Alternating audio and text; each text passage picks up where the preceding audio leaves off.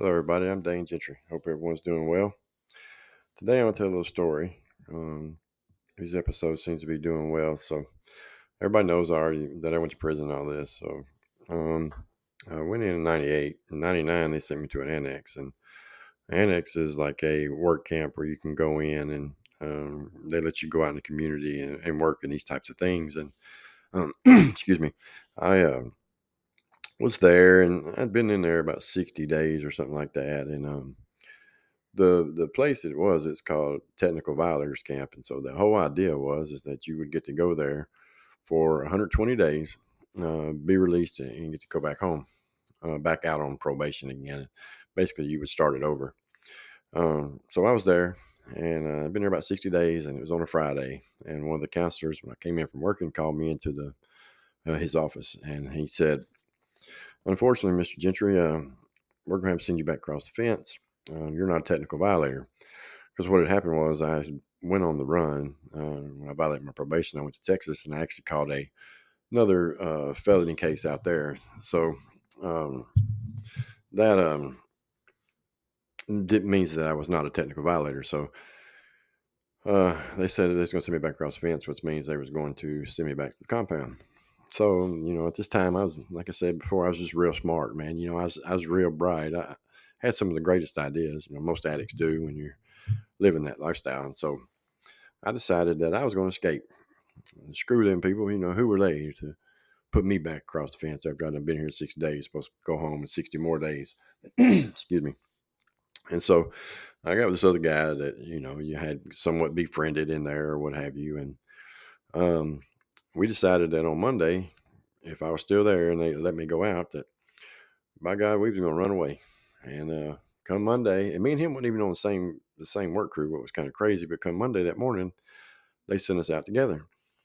So what it is you would go. I don't remember what we were doing. I think we was picking up trash on the side of the road or something like that. But you would go to a little church or somewhere and eat lunch, and so uh, like we would be around there by ourselves, and the officers they didn't have no gun or anything. They just had a little walkie-talkie on them, and they would go around front, and so you had about 30 minutes, about a 30-minute head start. And so that's what we did.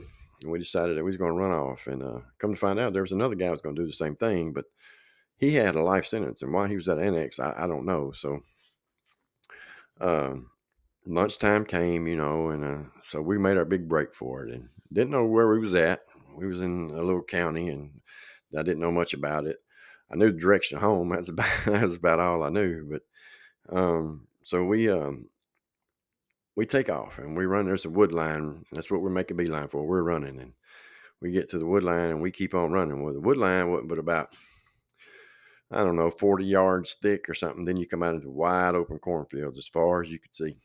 So now what are we going to do? Because we knew they was going to be looking for us. We was going to be way out in open. So the one guy that went with us, I told him to go on his own. He was whatever, and he did. And so me and this kid, the other guy, we run through these cornfields, and we see some power lines. And usually around the power lines, the it's real thick. There's a lot of woods, a lot of weeds and stuff growing up around it. And then so um, that's what we did. We hid in it, and we could hear them coming. And um, then we hear a helicopter. And the helicopter's coming, and it's flying over real close. And I'm thinking, man, they're going to see us. We covered ourselves up with leaves and stuff. We're hid pretty good. Then the little Cessna airplane started flying back and forth all day, all day. I don't know why the dogs never did come to us, but they didn't. And we stayed there. It's summertime. It's in June, right for my brother's birthday, and um, the plane kept flying all day long. It got dark finally. About 9 o'clock, 8:45, and we don't have a watch. And so when it got dark, we thought it'd be good. We had some pots. We thought it'd be good to smoke a joint, and of course, it made me paranoid. But anyway, we waited till about midnight, and we decided we was going to come out of there, and we didn't know where we was going to go, what we was going to do. So we just picked a direction and started walking. And so we're going, and the manhunt's on for us, and it's really because the guy had a life sentence. He wanted us too, but that guy had a murder charge, and so they was really looking for him. And so we go on, and we find some more woods. There's there's a barbed wire fence there, and we're going to go under it. Well, this barbed wire fence was electric, and I didn't know it. And so I go to climb under it, and I was all soaking wet from the dew on the grass, and this thing hit me in the back and shocked me, and boy, it knocked me straight to the ground. I was like crawling under it, or whatever. And so, of course, everybody got a good laugh about that. And man, we were just so thirsty, and all this stuff, have nothing to drink, and we just keep walking. And we get on what's called a logging trail. I don't know if most of y'all know what that is, but it's just a trail that's been there where they logged it, and like vehicles can go through. It's kind of growed up and them kind of things. And we just started following it. And about daylight, we came up to a house that was there, and it looked to me as like a Mennonite house or Amish. It just had that look to it. But then saw the electric lines run to it. So I knew it wasn't. So I went over there and started looking around. Wasn't nothing in there. There was like a chair in the living room or something. So no one lived in the house. And so we opened the door, and it was open. So we go in, and there's a refrigerator in there, air conditioner, and all this stuff. And so open the refrigerator up. We're hungry, and there's not even a cracker in the refrigerator, but it's full of beer and a bottle of vodka. So we decided it'd be a good idea to get drunk. And that's what we do when we pass out and wake up and it's dark. We done passed out and slept all day in this house, so we don't know whose it is. They could have done come here and done whatever. And so um, we sit in there all night. And next morning, I was like, it was about 3 o'clock in the morning. And I said, that's it, man. I got to get me something to eat. And we're going to go get something to eat. And I said, man, I really don't want to go in nobody's house or anything like that. If we do, man, we're just going to get some food and that's it. And we're not going to be stealing nothing from nobody. And so we go, and there's this really big creek, and there's a house there, and there's a little dog out back, and this dog is yap, yap, yap, yap, yap, yap, yap, yap, yap, barking and barking and barking. We sit there for probably about 30 minutes, and I'm thinking, man, there's no way somebody's in that house. They'd have come out there and told that dog shut up, or we'd have heard somebody holler or something. And so uh, we decided we're going to cross this creek, and this is what we're going to do. We're going to go and get us something to eat. And so we go up to the house. I kind of look in there. There's like some boxes, like someone was either moving out or had just moved in. And um, I knock on the door, and nobody answers. And I try the door, and it opens, but there's a chain on it. Well, about that time, somebody unlocks the chain, and I don't know what to do now. I'm kind of stunned. This woman opens the door, and she's standing there, and she's got on a cutoff T-shirt and a pair of underwear, and that's all she's got on. This woman don't scream, don't holler, don't do anything. And the guy that's with me, he took off running. Well, I stayed there, and I said, I'm sorry. I didn't know nobody was here, basically, and I said, look, we're the ones that escaped from prison. She said, oh, I recognize your clothes you got on. And I said, we just want something to eat. She said, well, come on in. And I couldn't believe it. I was like, wow. So I go and find him because he took off running. And we go in there. And I'm apologizing to this lady. I'm just continuously saying, I'm sorry, man. I didn't mean no harm or whatever. She was fine with it. And I said, are you here by yourself? And she said, no, my husband's in there. And I'm thinking, gun. And so I had a stick, and I go in there, and he's just sitting on the edge of the bed smoking a cigarette. And he just kind of looks up at me. And I tell him basically the same thing I said to her. And this guy is real nervous, as someone would be. I mean, you know what I mean? But he tells her to heat us up some pizza or something. And so we go in there, and come to find out these people were, a lot like us. They drank, parties, and smoked pot or whatever. And she said she had this Domino's pizza, and there's like only a couple pieces of it. She said, well, I got some homemade lasagna. And I'm thinking, all right, man. And listen now, I haven't eaten in 2 days at that time. And this lady heated up this lasagna, and it was so disgusting I couldn't eat it. And bless her heart. But anyway, so we're there, and they tell us that the brother-in-law is going to be coming over, and that he might not be so welcoming to us being there. And I was like, whatever. And so I stand behind the door, and she's like, let me tell him, what's going on. And I'm standing there, and they open it. So I'm listening to what she's saying, and he says, what, they're in here? And so he tries to come on in, and he sees me, and he's trying to act all cool. He tells me he's been out watering his marijuana plants or something other. He breaks out a big old bag of weed, and there we go again, thinking it's going to be a good idea to smoke some marijuana. Wrong, horrible idea. I smoke it, paranoid. And so now I'm questioning everything's going on. Why are these people so nice, and this, that, and the other? And so they ended up giving us some clothes, gave us a little bit of money, and we leave. And we started out on one direction, and I tell the guys with, his name is Joe, and I tell him, I said, man, we ought to turn around and go back the other way. I think these people are going to tell. And he said, "No, they ain't gonna tell, man. We'll be just fine." I said, "I don't know, man. I'm pretty sure they're gonna tell." But I kept on. I should have went with myself, and I didn't. And we keep on walking. And later that night, here's a prison van out of the blue driving down this road. I said, "See, I told you, I knew it, man." So we we just keep on, man. We're in the woods now, and we get to the end of this like wood line. It's like at the end of the road, and I see two state Tennessee state trooper cars sitting there. And so, what are we gonna do, man? You know what I mean? We're trying to get to water again, and there's supposed to be a spring somewhere through there. And so we sit there. It gets daylight, and one cop leaves, and another one's still sitting there. But it's probably about, I don't know, maybe 10 o'clock in the morning, something like that. And we're sitting there, and we're like, we're hid pretty good. We're in some pretty thick woods, and all of a sudden behind me, I hear just something coming through the trees. It sounds like. And by the time I turn to look, and it's an owl in the daytime, and it's coming straight down, like, dude, is something. And he ducked his head at the right time. This owl, I don't know what the owl's going to do, if he's going to try to, if he thought he was some kind of animal or something, but it was some crazy shit. And finally, this cop goes, and we get to cross the road, and we find the spring. We get something to drink. And by this time now, it's starting to get dark again. In my opinion, we should have been moving at dark, not during the day, but whatever. And we're in this barn, and all of a sudden this truck comes flying up in there. And so we have to run out behind it, and they got these dogs, and they were coon dogs. Come to find out, I didn't know at the time. I thought they was looking for us, but it had just started drizzling rain. And this one dog comes so close to me, I could have kissed it on its nose, and it kept on going. And so they go off into the woods, and we wait, and we wait, and we wait. Well, they come, and they leave, but they're still calling for a dog. So I'm thinking, well, one of them dogs must be gone, lost, or whatever. And so they leave, and we go in this barn, and we're sitting there. It gets daylight, and I look over to my right, and there's that dog, and I can smell a skunk. He'd done been sprayed by a skunk. But the dog was almost like he knew it. He needed to tree us, and he had us, but he wasn't barking and growling or anything like that. And so we decided we're gonna go on. We're gonna walk, and we do. And it's daylight, so we done been seen by so many people. And we come up to the Amish community in there, and we're walking through there, and all of a sudden I see all the cops. I mean, man, they are everywhere. And like we were just some real desperados. They had already caught the other guy who had the life sentence. And of course, we didn't know. We found this out after the fact. Well, it's in June, and it's hot. I mean, it's hot, and they got us on one of them old Church Rock roads, and it's like where the oil and stuff's coming up out of it, and we're laid down on it. And I ain't got nothing on but a pair of shorts. I was real smart not to have my shirt on. I knew what they was going to do. Again, I'm so smart at this time. And so they get us, and they get us in a van, and then we got state troopers in front of us, and we got state troopers behind us, and they stopping traffic for us to come through. I mean, really, like we done killed the president or something. I mean, it was some real crazy shit.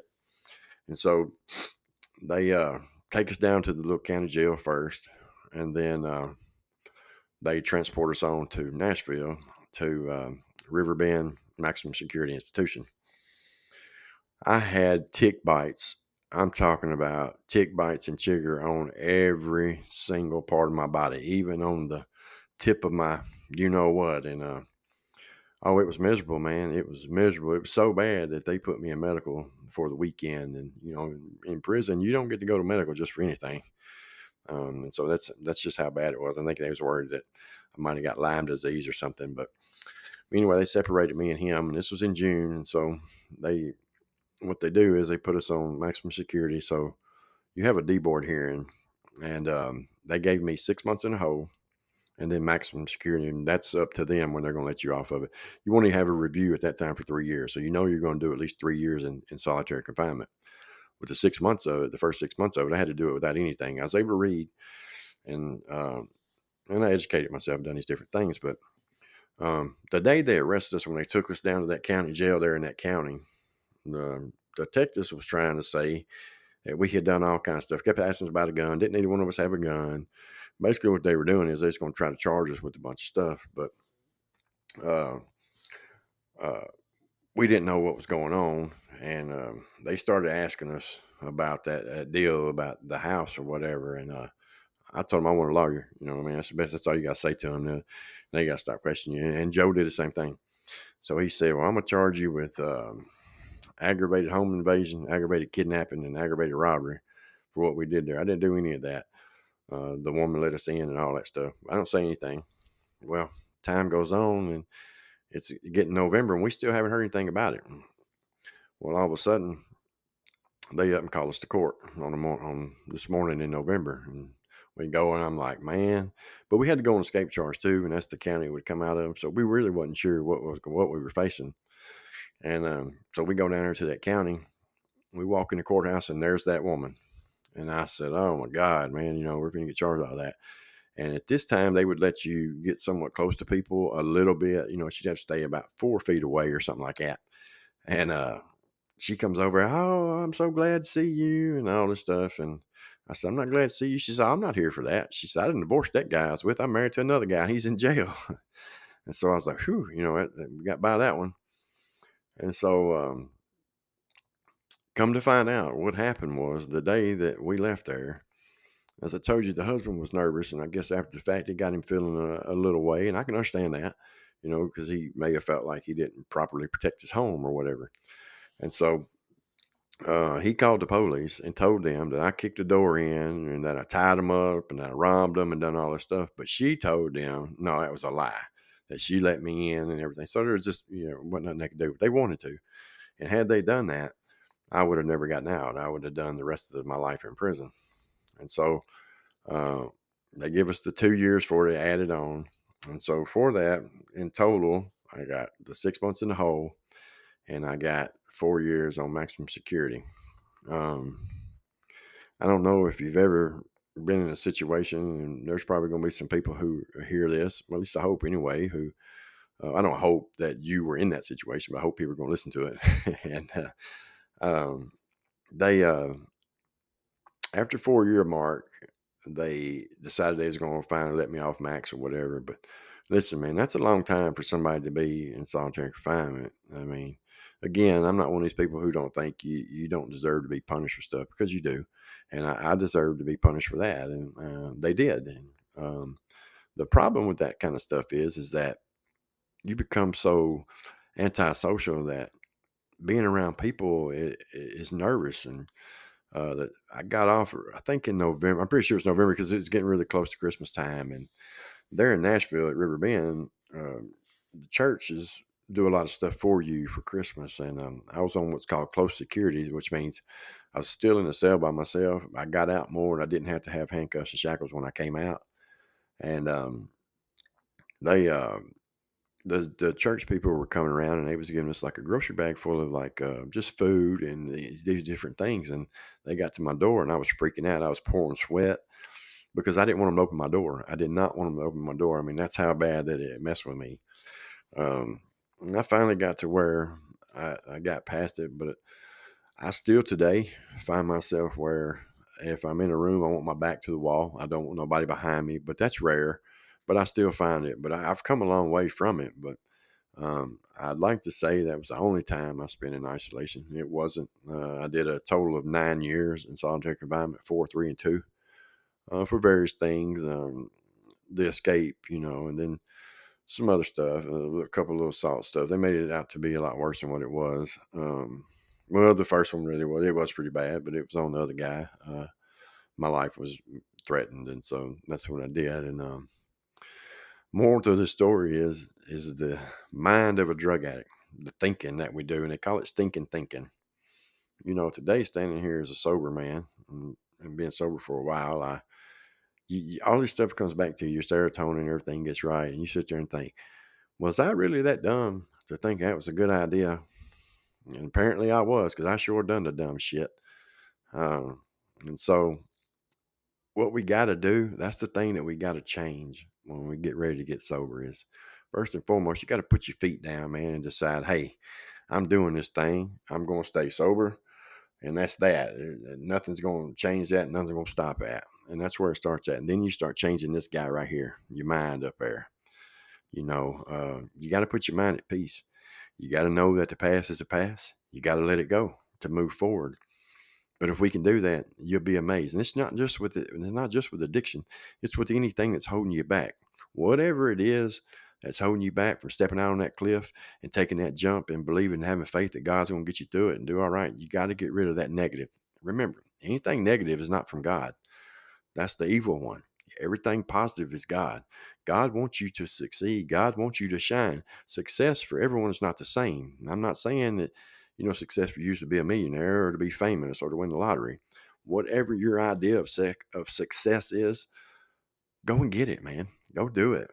Think about somebody like me who's been, down at the bottoms of the bottoms, and I finally let God in control. God leads the way now, not me. All this is not me. It's God doing it. He's leading the way, man. I'm just doing the footwork, and He'll do the same thing for you. Each and every one of you listening, you just have to do it, and you have to believe and have that faith. If He can change a man like me, and I'm by far not the worst man in the world, and never was the worst man in the world, but I've done a lot of bad shit, and for Him to forgive me, I know He'll forgive you. Just remember that. Have faith, stand on it, do the footwork, and man, just watch what God will do in your life. You'll be so amazed. I love each and every one of you. Again, if you need anything, my email is danegentrypodcast@gmail.com. Dane Gentry without a S, danegentrypodcast@gmail.com. You can reach me on Discord as well at Dane0636. Everybody have a good day. God bless, and thank you for all your support.